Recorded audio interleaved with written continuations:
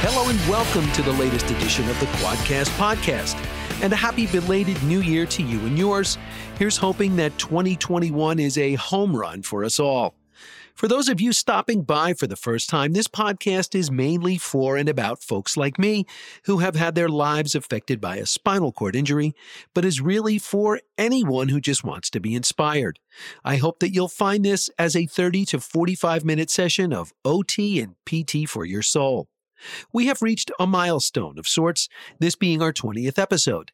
While I launched this venture back in May, I had no idea what I was doing, where this was going, and whether anyone would listen.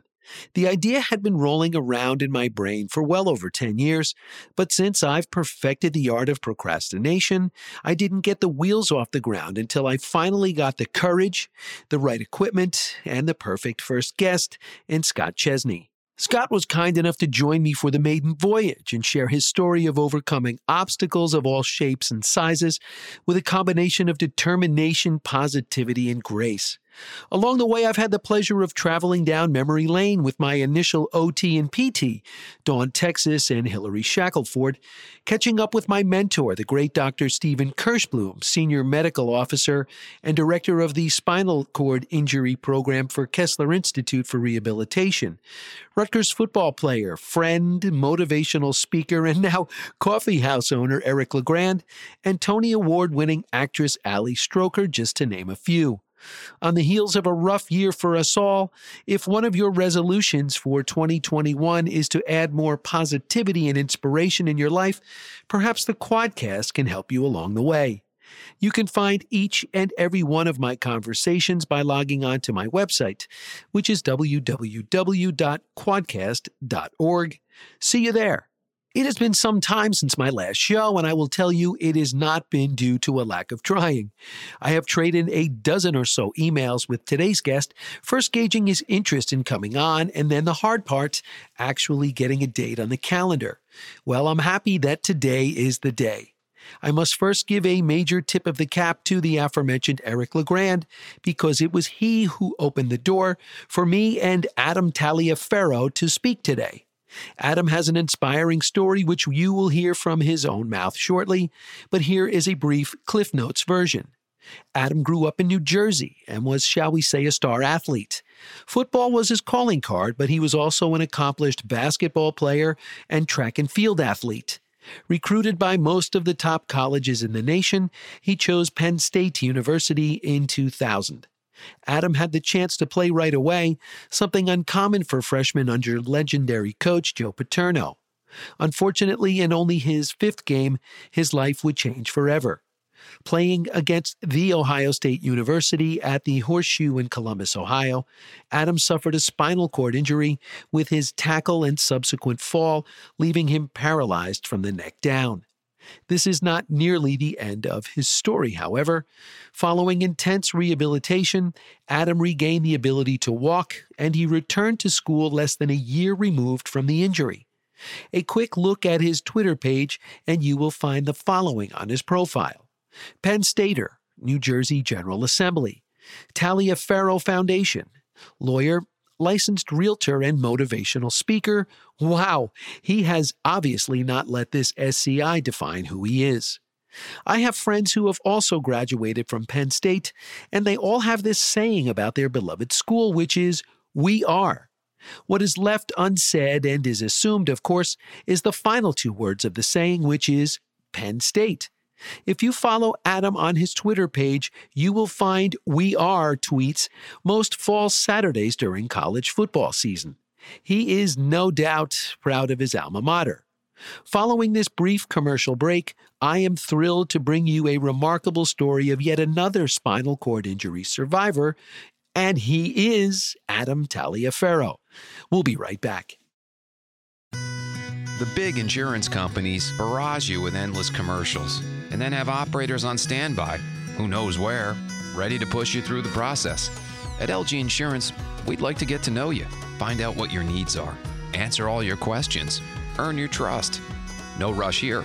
We'll take all the time you need, and we still have backing from all the big guys, so we'll get you a great rate too. LG Insurance.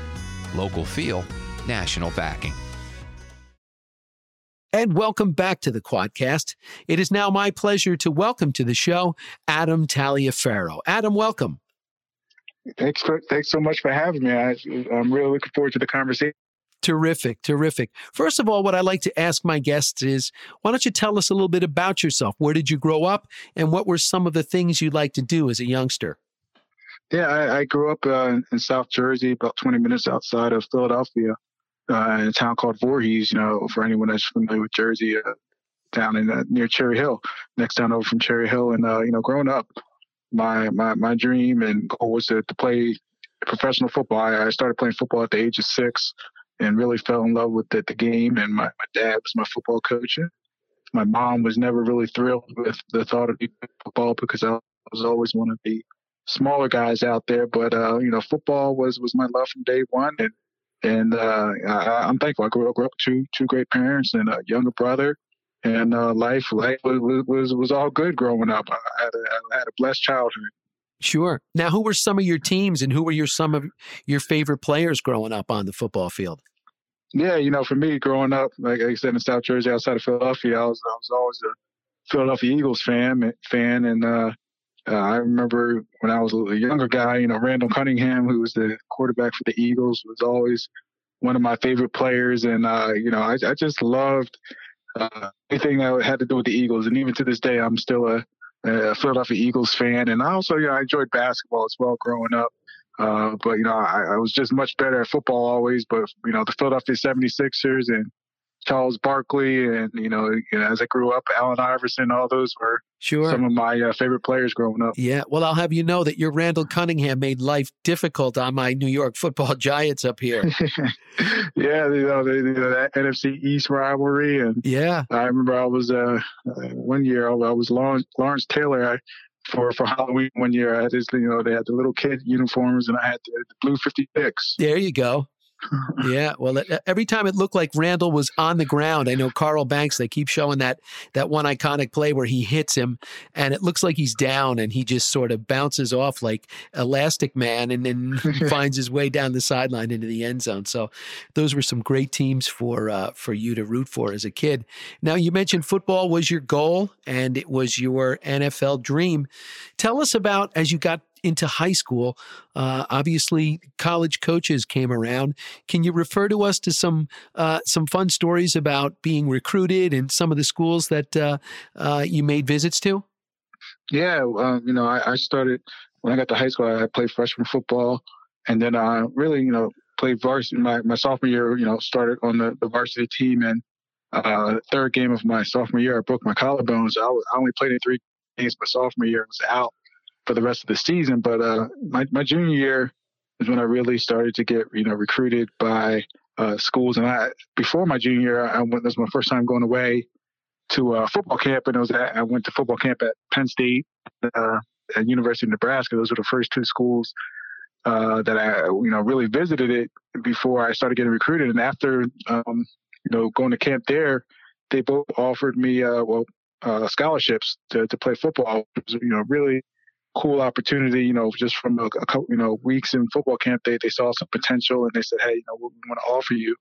And for me, I said, I want to play out my junior year and see what happens, which is what I did. And thankfully, at the end of my junior year, I started getting recruited by, a lot of different schools across the country. And for me, I decided to take a few visits and, being from New Jersey, went on a visit to Rutgers and of course, went to Penn State and took a visit to the University of Tennessee. And for me, like all the stories, you just have such a great time on your college visits and getting to hang out with a lot of the players and to see what college life is like for the first time. And I just thought, this is going to be my life. And I had the most fun down in Tennessee. Mm-hmm. It was a little ways away from home, but Penn State offered me that scholarship, and I decided to commit to Penn State. And at that time, Coach Paterno was our coach there, and he said, "Hey, if you come to Penn State, I can't guarantee you're going to play as a freshman, but you'll get every opportunity if you do the right thing." And at that time, Coach wasn't too fond of playing freshmen, but I was just really excited that I had the opportunity to play early, and I just thought it was the best fit, best opportunity for me, and I I went forward that way. And, the day after I graduated from high school, I went off to Penn State. Awesome. We are Penn State, as they like to say. I made a point of that in my intro that you'll hear when you get a chance to listen to the finished product. You mentioned Joe Paterno, the legendary Joe Paterno. Tell us what he was like on and off the field and what your relationship was like. Yeah, Coach, I tell people all the time that one of the things that really attracted me to Penn State was you could tell that he, cared about you more as a person than a player. Of course, he recruited you because you're a good athlete, a good football player, but he really wanted well-rounded athletes in his program. And, one of the things he first asked me was like, what do you want to do with your life? And of course, all of us are saying, we want to play in the NFL, but he was really stressing, well, what do you want to do if the NFL doesn't work out? Let's start planning for that. And, as a freshman, you don't have too much interaction with the head coach because, you're just trying to find your way.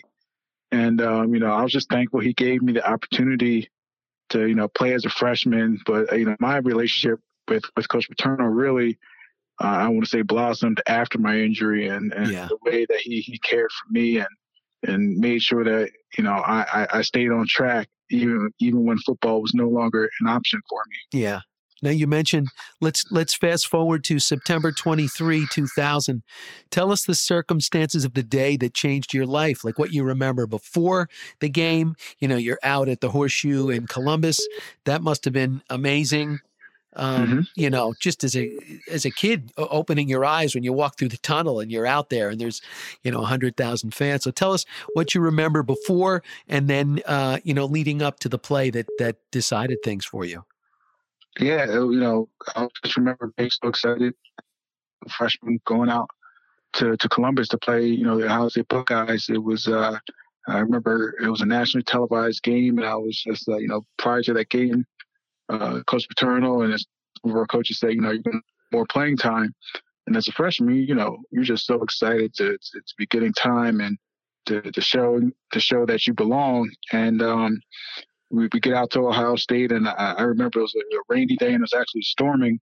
And they, were thinking about postponing the game because of the weather. Oh. And then, we were able to get to the stadium, and things cleared up, and the game was delayed a little bit. But we got out there, and it's a typical game.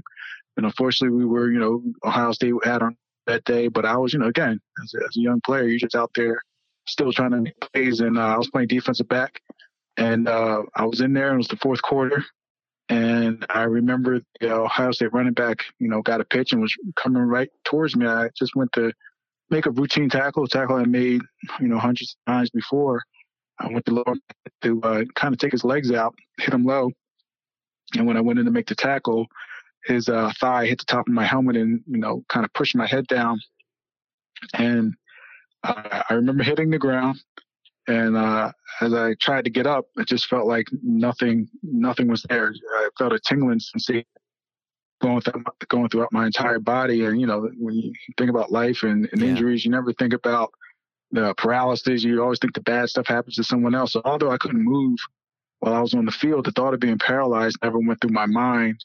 It wasn't until about, 4 or 5 minutes went by and I was still unable to move anything. That's when I started to realize there was something seriously wrong. And as they were wheeling me off the field, I tried to, just give a thumbs up to let, the crowd and more importantly, my parents and brother who were watching the game on TV, let them know I was doing okay. And when I couldn't give the thumbs up, that's when I knew it was really bad. And, I was fortunate that I got injured in Ohio where they have a, nationally recognized spinal cord center right on campus, literally right across the street from the hospital. As opposed to if I got hurt at Penn State, they would have had to airlift me to Hershey Medical Center. So I had a lot of things going in my favor that day. But, when I got to the hospital, that's when they saw the severity. Yeah. That I had a C5 vertebrae and had severely bruised my spinal cord. Yeah. Which left me paralyzed. Adam, what a lot of people that I have on, and myself included, I remember when I come to at the bottom of my basement steps after I had taken a fall, there was no pain. It was just this eerie numbness that, even just thinking about it now, I could throw up because it's that awful feeling of really nothing from the neck down. And you sort of were feeling that with a little tingling stuff. You mentioned you were taken to a hospital right there. What were you told initially? And when did this kind of really start to sink in? Like, wow, this is happening, and this is not good. Hey, when I got to the hospital, I really didn't get too much information. They waited. As I mentioned, my dad and my mom were watching on TV, and my dad flew out to Ohio that evening. And when he got there, that's when the doctors told him, the severity of my injury, and basically that the thought of me, that I would likely never walk again because of the damage that was done with the injury. But my dad, and then when my mom came out the next day, they made the decision to not tell me how bleak the prognosis was. So I never was told how that there was a chance that I would never walk again. I just was under the mindset that I had this bad injury, but I was going to through therapy or whatever it took, I was going to walk again. But it was interesting because I think back, and my parents really shielded me from a lot of bad news, which I don't know how that would have impacted me mentally. Yeah, hearing that bad news that I was only 17 at that time, and but I had my surgery out in Columbus. I got injured on Saturday during a game. I had my surgery on Monday, and I was in intensive care there in Columbus for about a week. Then they lifted me back to Philadelphia to really start my recovery. Amazing. Adam, tell me, how about, I'm thinking about Eric LeGrand, we're talking about this. He set this whole thing up the best. Yeah, we'll get into him a little bit later on. But how important was your family and your friends and your coaches? I mean, you'd only been on campus for a couple of months, but you had bonded with them through the recruiting process. You mentioned Coach Paterno was there, but how important was that to you mentally? Because as you said, physically, your body was sort of broken down at the time, and you're worried about that. But a lot of people don't realize the mental aspect of having a spinal cord injury is just as crazy as the physical part. So tell me about your family, your friends, and your coaches. Yeah, I think you really hit the nail on the head, because for me, I think for most folks that go through these injuries, the mental side is even more important than the physical side, because a lot of, with these injuries, you don't have much control of the physical side, but you do have some control over the mental side and getting through it. And I say all the time, there's no way I would have gotten through that injury and those 8-9 months on my own. And it really taught me the value of people and family and friends, and starting with my parents and my brother, who were literally there every single day when I was going through my recovery. My mom would be there in the morning, and she would stay until my brother got out of school, and as she was leaving, my dad would come in, he would stay till I went to sleep. So I always had a parent there, and then they were when they could, both there literally 24 hours a day and all the weekends. And just having that support and care, and it helps you in those tough times when you think about, you start feeling bad or sorry for yourself, but when you have your family there to pull you up and to say you're going to be okay, that goes a long way. And then you got your friends coming in, telling okay, and I met in my life, fans of Penn State football that would write me letters and stop by the hospital, and all that put together really helps you want to get better for other people, not only for yourself and for your family, but for so many people that are rooting for you. So I was just so thankful to have such great support, and from my coaches and teammates at Penn State that would fly down to Philadelphia. They would fly down to see me at the hospital at least once a week. Yeah. And Coach Paterno would bring a few coaches and a few players, and it'd be a few different players every week. Yep. So it made me feel like I was still part of the team, that they still cared about me. So all that put together, I felt like one of the luckiest guys in the world to just have such tremendous support from so many people that I cared about. Yeah, that put the wind at your sails. As we said, the mental part of this is so important. And the fact that 17 years old, that you had all of that behind you, just sort of gave you that push, I'm sure, that you needed. Here's a side question. Did you ever hear from the running back that you were attempting to tackle on the play? Yeah, we never, talked face to face, but I know, after the injury, he came to the hospital to just, check on me, and I was still in the days at that time and heavily sedated. So I don't remember that, but, Right.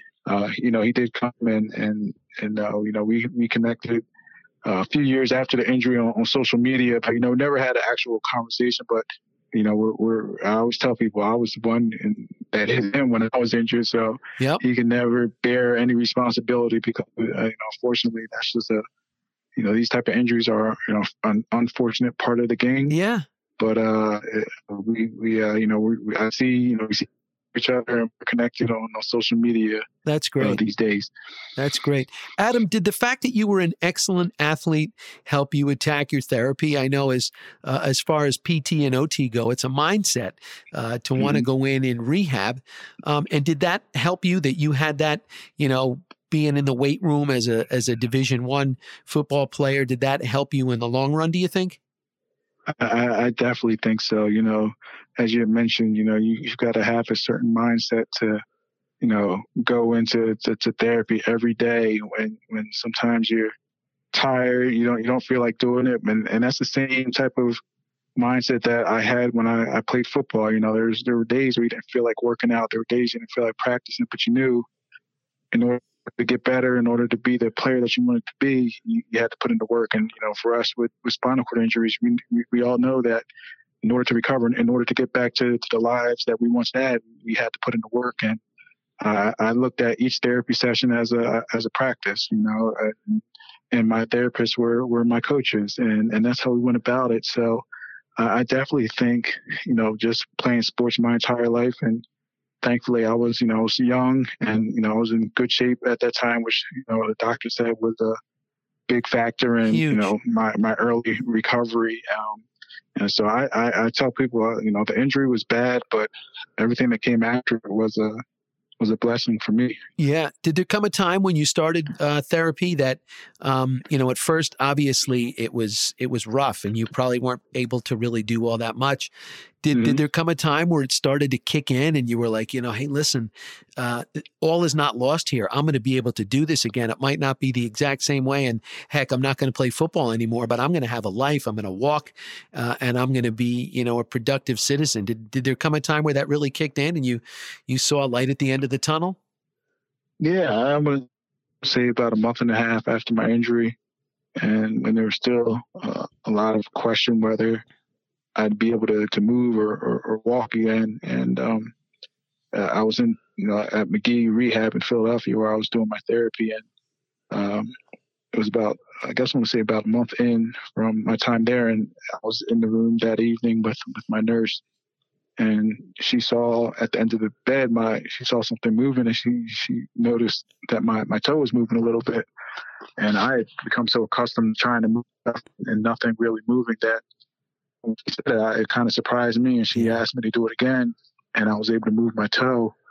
And, it was around 11 o'clock at night, and she called my dad, who had just left. She called him to come back to the hospital. Yeah, get back here. Yeah. And, she asked me to move, and I was able to move my toe. And that was the first moment that we thought, this may be able to happen, that they're open. And I would say that was the first glimpse. And from that moment, we really tried to, hit it hard and do everything we could in therapy to, increase that movement. And, unfortunately that the movement in my toe went away for a while, and then, eventually came back. And, throughout the entire recovery process, my left side was always like 2 or 3 weeks ahead of my right side. So if something would start moving on my left side, it would take, a few weeks later and that same thing would move on the right side. So it was, I'm not sure, I know you know this just as well. It was kind of like an up and down, you have your highs and you have your lows, but you always knew, that you were working towards something, greater. That's right. And, that's how we try to do it each and every day. Yeah, I can remember the same thing. It happened with me with my feet. It started down low with my toes, and I would sort of high five my friends with my toes at the end of the day when they would visit me. And once I had something that would move, Adam, I would hammer it. I would wiggle my toe a million times and see if I could get it to go and sort of make its way up the chain. And luckily for both of us, that was the case. Now, how about returning to school now with a career in the NFL no longer an option? You go back as just a regular student, like most of us. What's the goal now moving forward? What are you thinking you're going to do with the rest of your life? Yeah, I mean, that's when as I mentioned a little bit earlier, my coaches really stepped up to help me really understand where I wanted to go now that football was no longer an option. But the biggest thing was they wanted me to, make sure I stayed part of the program. So I became a student assistant coach with the team, and I was still at practice every day and in all of our team meetings, and during games I was helping with our defensive signals from the sidelines. So that was the first thing, making me feel like I was still one of the guys. But then during the week, almost every day that I walked into the football building, Coach Paterno would, ask me what I wanted to do, what he can be doing to help me decide upon a career path. And after thinking about it for a while, I decided, I wanted to stay involved in sports in some way. And I thought maybe I could be a sports agent and, go down the law path and represent my friends and teammates that were going off to the NFL. So that's when I decided I wanted to go to law school and try to become a sports agent. That's awesome. And by this point, Adam, you were walking, right? You walked onto the field. Was it the first game of the following season, the 2001 season? Yeah, that was an early goal of mine when I was still unable to walk. Our coaches had said, hey, when you come back the next year, we want you to lead the team out the tunnel. And, it was a goal that I worked hard for. And, I was fortunate enough to when I got back to Penn State that following year, our first game of the 2001 season, we were playing against Miami. And I was able to, lead the team out the tunnel and come out. And for me, it was more so just letting everybody know I was okay, and also thanking all the people that were there and part of my recovery. So, my physical therapist and really anyone that had a part of my recovery was in the stadium that day. And, it was a moment that I'll always remember. Oh, man. And then, so it was a great experience. But then, the rest of my time at Penn State was great. And, they really helped prepare me and, get me ready for life after Penn State, which was, going to law school. And I ended up going to Rutgers Law School. Terrific. And tell us about that. Yeah, law school, I tell people it was kind of like going to college all over again, but just with much more reading. And it was definitely a shift because I came back, I was living back at home again, and living with my parents and going to law school. And it was, like anything else in life, it was an adjustment, learning how to be a law student and learning all the reading and learning to I guess what they call think like a lawyer. Yep. And, the first year was tough. You talk to anyone that went to law school, they'll say that the first year is the toughest year. And then, the second and third year, you figure it out. And it's just like, any other school that you're in. So I was fortunate to, this was, back in 2005 was my first year at Rutgers Law. And, I graduated from Rutgers Law School in 2008. But, like I said, I went to law school to be a sports agent and had the opportunity to intern over the summer while I was in law school with an actual sports agent and with the NFL Players Association. And after interning with the agent, I realized being a sports agent, it wasn't as glamorous as it appeared on TV. And after that, I decided to still had an interest in law, and I decided to go to the corporate law route. And, after law school, my first job was in corporate litigation. Okay. Very good. And tell us now, while you're in law school, are you doing any therapy along the side? What are you doing to keep your body in tip-top shape, following your spinal cord injury? Do you keep in touch with your OTs, your PTs, your doctors? Yeah, and it really started when I got back to Penn State. My physical therapists were at McGee, where I did my initial rehab. They were great. They even came up to Penn State when I got back to Penn State to help our team trainers, understand some of the exercises and training I was doing while I was in physical therapy. So basically, all of our team trainers at Penn State became, real knowledgeable of how to put me through a workout. So it really, I stayed in great shape and was really doing therapy and working out every day. for my 4 years at Penn State. And it was tough when I left. I graduated from Penn State, coming back to Rutgers Law School. I didn't have my team trainers and a training staff, and it was really on me to try to maintain, all that I had gotten back. So for me, it was really important. I would try to go to the gym at least 3 or 4 days a week. Yeah. And I worked with a gym to really, maintaining flexibility was a real big thing for me. And also, just the cardiovascular side. I didn't, still to this day, don't do any, weight training at all. It's just really, the flexibility exercises and trying to, the thing I like most is the elliptical. Okay. Is on the elliptical for 40 minutes and trying to keep up with the cardiovascular stuff. Yeah, move it or lose it. We found that out a long time ago, right? Boy, I tell you. That is very true. Yeah, with this whole pandemic and lockdown, it's really taken its toll on my body. I really haven't had a chance to do all that much. Unfortunately, I've gotten a little deconditioned, and so I'm trying to get Humpty Dumpty back together again over here. But it's good that you keep up with all that. Adam, tell us about the Adam Taliaferro Foundation, how it was conceived, what the main goals are, and what makes you the most proud that all it's accomplished. Yeah, no, thanks for asking. The foundation was created originally when there was a thought that I may never walk again, and there were so many people that were donating funds to Penn State and to my high school, saying, this money is going to be for Adam's lifetime care. But thankfully, I recovered and I didn't need those funds. But as you know, there's so many others out there that do need that support. So my high school coach, a guy by the name of Larry Ginsburg, and a few of he was my high school football coach, and some of the other high school coaches in the area came up with the idea to create a foundation to provide not only financial support, but emotional support to anyone who really is going through a similar injury that I did, because we saw that not only did, for me to get through my injury, I needed, financial, thankfully I had a scholarship and Penn State covered everything, from a rehab perspective, but a lot of people aren't that fortunate. So we wanted to provide people with the same type of resources that I had going through my injury. So the foundation was created back in 2001.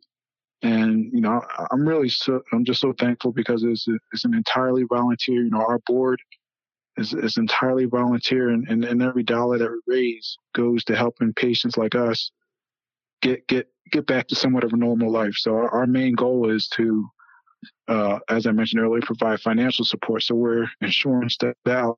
We try to step in, whether it's, purchasing a van for someone so they can have transportation, making someone's home wheelchair accessible, whatever they need, a shower chair for someone to take a shower, and a tutor for someone that's in a wheelchair when they want to go back to college, a full-time nurse, different things like that to help people get back to their lives. That's the main goal of the foundation. So I've just been so thankful. The president of our foundation, a guy named Tom Michaelone, has just done a fantastic job. I say without him, without all the members of our board, the foundation wouldn't be what it is today. We've raised over about $1.5 million. Wow. To date, to just help patients. That's our number one thing, is just helping people, get back to a normal life. Giving back, right, Adam, is the way to do it. Well, we've spoken about a friend of ours that we both have in common, someone who really gives back on a daily basis through many different ways, is the great Eric LeGrand. When did you first meet Eric, and what is your relationship with him today? Yeah, I first met Eric probably a few days after his injury. I had found out about his injury. We were having a 10-year anniversary of my foundation. We were at a gala, and it was Saturday, and at the gala, someone came up to me and said, there's a Rutgers player that was injured today, playing on the field. And I started getting a bunch of messages at the gala, and then a few days later, I was able to meet Eric in the hospital. And I think, like anyone that knows Eric, you're immediately struck by, his smile, and just even, at that time, how positive he was about his future. And, for me, I was like, he inspired, people asked me to go there initially to inspire him, but, he inspired me. And just in the first 5 minutes, just, seeing how positive he was, he knew at that time that he was going to be okay. And me and Eric have stayed friends. Geez, now it's been over 10 years, and just to see everything that he's accomplished, he's a true. I tell him all the time, he's a true inspiration to me, and I'm sure to so many other people, because he's the epitome of perseverance. And the biggest thing I tell people all the time is, people look at me and they're like, oh, look at you, and I'm like, hey, it's great that you're walking. I said there's so many people out there that have spinal cord injuries that may not be walking, but are overcoming every day and are doing things far beyond anyone that's walking on this earth. And I think Eric is an example of that. That hey, he's still fighting every day to walk, but he hasn't let that stop him from. He's starting his companies. He's motivational speaking. He's a radio host. He's doing so many different things that. Now he's got people aren't doing. Now he's got a coffee house going here. Yeah. Oh my gosh, he's making everybody look like we're sitting on our hands here. I tell him, he really is amazing. He's an unbelievable attribute. Someone to help the community. He raises money for the Reeve Foundation, hand over fist. And as you said, he does it all with a smile on his face that goes from ear to ear. And we're thankful that he's on that wall and he's doing things like that for all of us. Amazing. And I appreciate him for putting us together to have this chat today. Now, Adam, I know we spoke earlier after you had your injury, and that a life in the NFL, the hard knock, bang up world of the full contact NFL was not going to be in your future, but you have found your way into the hard knocks and high contact sport of politics. Mm-hmm. Tell us, how did that come onto your horizon, and what is a day in the life of an assemblyman like? Yeah, for me, I had never really considered getting involved in politics much growing up. And then, after I got married, my wife and I moved to where, a town called Woolwich in South Jersey, still in South Jersey. And I was fortunate. I started to become friendly with a guy by the name of Steve Sweeney, who serves as our Senate president. And he represents the district that I live in. But more importantly, he's the Senate president of the New Jersey Senate. And, we just over the years became, more friendly. And he said, you really asked me if I would ever consider getting more involved. And again, I said, no, I don't know much about public service at all. And he had mentioned to me how and why he got involved. A daughter, and, has a daughter who has special needs. And he saw there wasn't a lot of opportunities for people out there with special needs. So that's the main reason he decided to get involved in public service. And he said, hey, there's no right or wrong path to getting involved. If you've got a willingness to help people, you should try it out. And for me, I've been given so much through my recovery. I wanted to help give back in some capacity. So I decided to give it a shot. And I as a county commissioner in Gloucester County for 4 years. And then I was kind of blessed with timing where the person in our assembly person in our district decided to step down, and I was given an opportunity to fill that seat 6 years ago. And I've been in the General Assembly. I've run now 3 different times, and thankfully have been elected. Terrific. So it's been great. I chair the Law and Public Safety Committee in the General Assembly.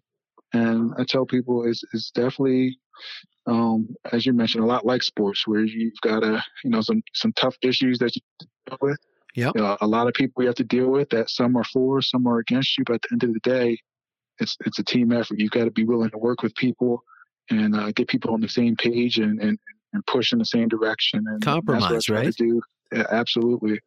And that's what I try to do every day. And for me, I always say, I don't know how long I'll be in or not be in, but while I'm here, I want to try to help in my own little way and give people some hope and help people the same way I was helped during my my tough times. Making a difference. Now, do you have any higher aspirations in the political world? And if not, what is next for you if you think that politics are not so much in the future?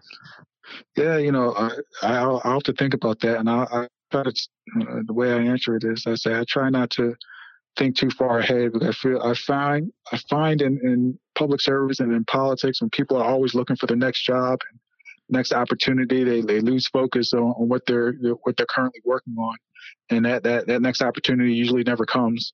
So I say, for me, is the biggest thing I try to do is work as hard as I can, and for the constituents, I cover what they call the 3rd legislative district in New Jersey.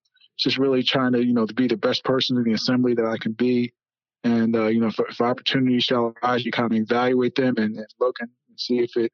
I think for the most important thing is that does it fit your family. I got a wife, I got a 5-year-old son and 3-year-old daughter. So those are the main ones that say yes or no, and if it makes sense, then you consider it. But if not, just keep doing what you're doing and enjoying each and every day. And I feel blessed to kind of be where I'm at now. Yeah, focusing on the here and the now, right? Yes, sir. Absolutely. Yes, sir. Well, Adam, one last question I ask all of my fellow spinal cord injured guests is this one. If I could snap my fingers right now, which I unfortunately can't do, and you would be completely able-bodied again, what is the first thing that you would do? For me, it would be just go out and run. Like, that's the one thing I kind of miss, just being able to, being an athlete. I was just so used to, being able to run, and it's not that we're trapped in our bodies and, we all have physical limitations, but I just miss being able to have that, fluidity of just being able to, and so mundane and simple, but, I haven't been able to, and for years. So, and it's hard for me to say one thing, because when I was, playing basketball, like little, stuff like just, playing sports, I do miss that a lot, having a catch with a football, things that are tough for me to do these days. But as we spoke about earlier, there's so many things that we can be down about and miss. But we have so much to be thankful for and blessed for as well. But I think that's a great question, because I'm sure you get a lot of unique and great answers. But I never really thought about it. But I think, like as I mentioned earlier, either playing a little basketball or just running would be something that I would get up and do right now if I could. Like you, it's hard for me to snap my fingers as well. But if I could, sure. That would be one of them. Adam, it's funny. I came up with this. I've had the idea to do this podcast for 100 years now, and I used to tell everybody, and then I would never get off my butt and do anything. So finally, I kind of got guilted into doing this, and then the whole COVID thing rolled around, and I was sitting around doing nothing, and I bought the equipment and went ahead and did it. But that final question, I was sitting in the hallway waiting for a doctor's appointment at Kessler. And sitting across from me happened to be a guy that I went to high school with. Believe it or not, he had a terrible spinal cord injuries. The two of us who were good friends and did a lot together, and we both find ourselves with these terrible spinal cord injuries. But there was a long hallway of people waiting to go in. And I didn't realize, maybe I was, talking a little bit loud, but I said to my buddy, I said, "Hey, Tommy, if I could snap my fingers right now and you were able-bodied, what's the first thing you would do?" And it's funny, I heard some guy yell, "I would go work in my garage. I was a woodworker."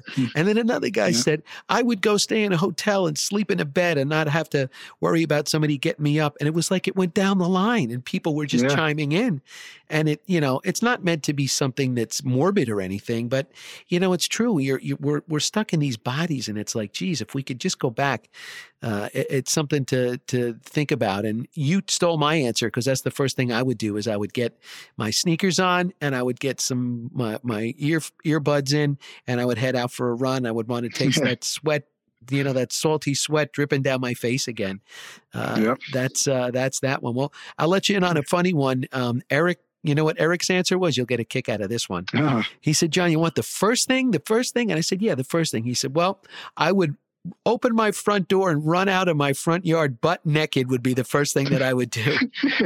Oh boy. And I said, "Well, thankfully, your neighbors won't have to put up with that." But that was funny. That was his initial first answer. But he's terrific. And I'm glad, Adam, I'm so happy that we were able to finally put this together. We had gone back and forth on some times and some dates. And, hopefully, through conversations like this and other ones that I have with other people who who have unfortunately had a spinal cord injury, people will find out that it's not the end of the road, and that there's still so much more that they can do with their lives if they just put their mind to it. And I want to thank you again for coming on, and I wish you all the best of luck in the future.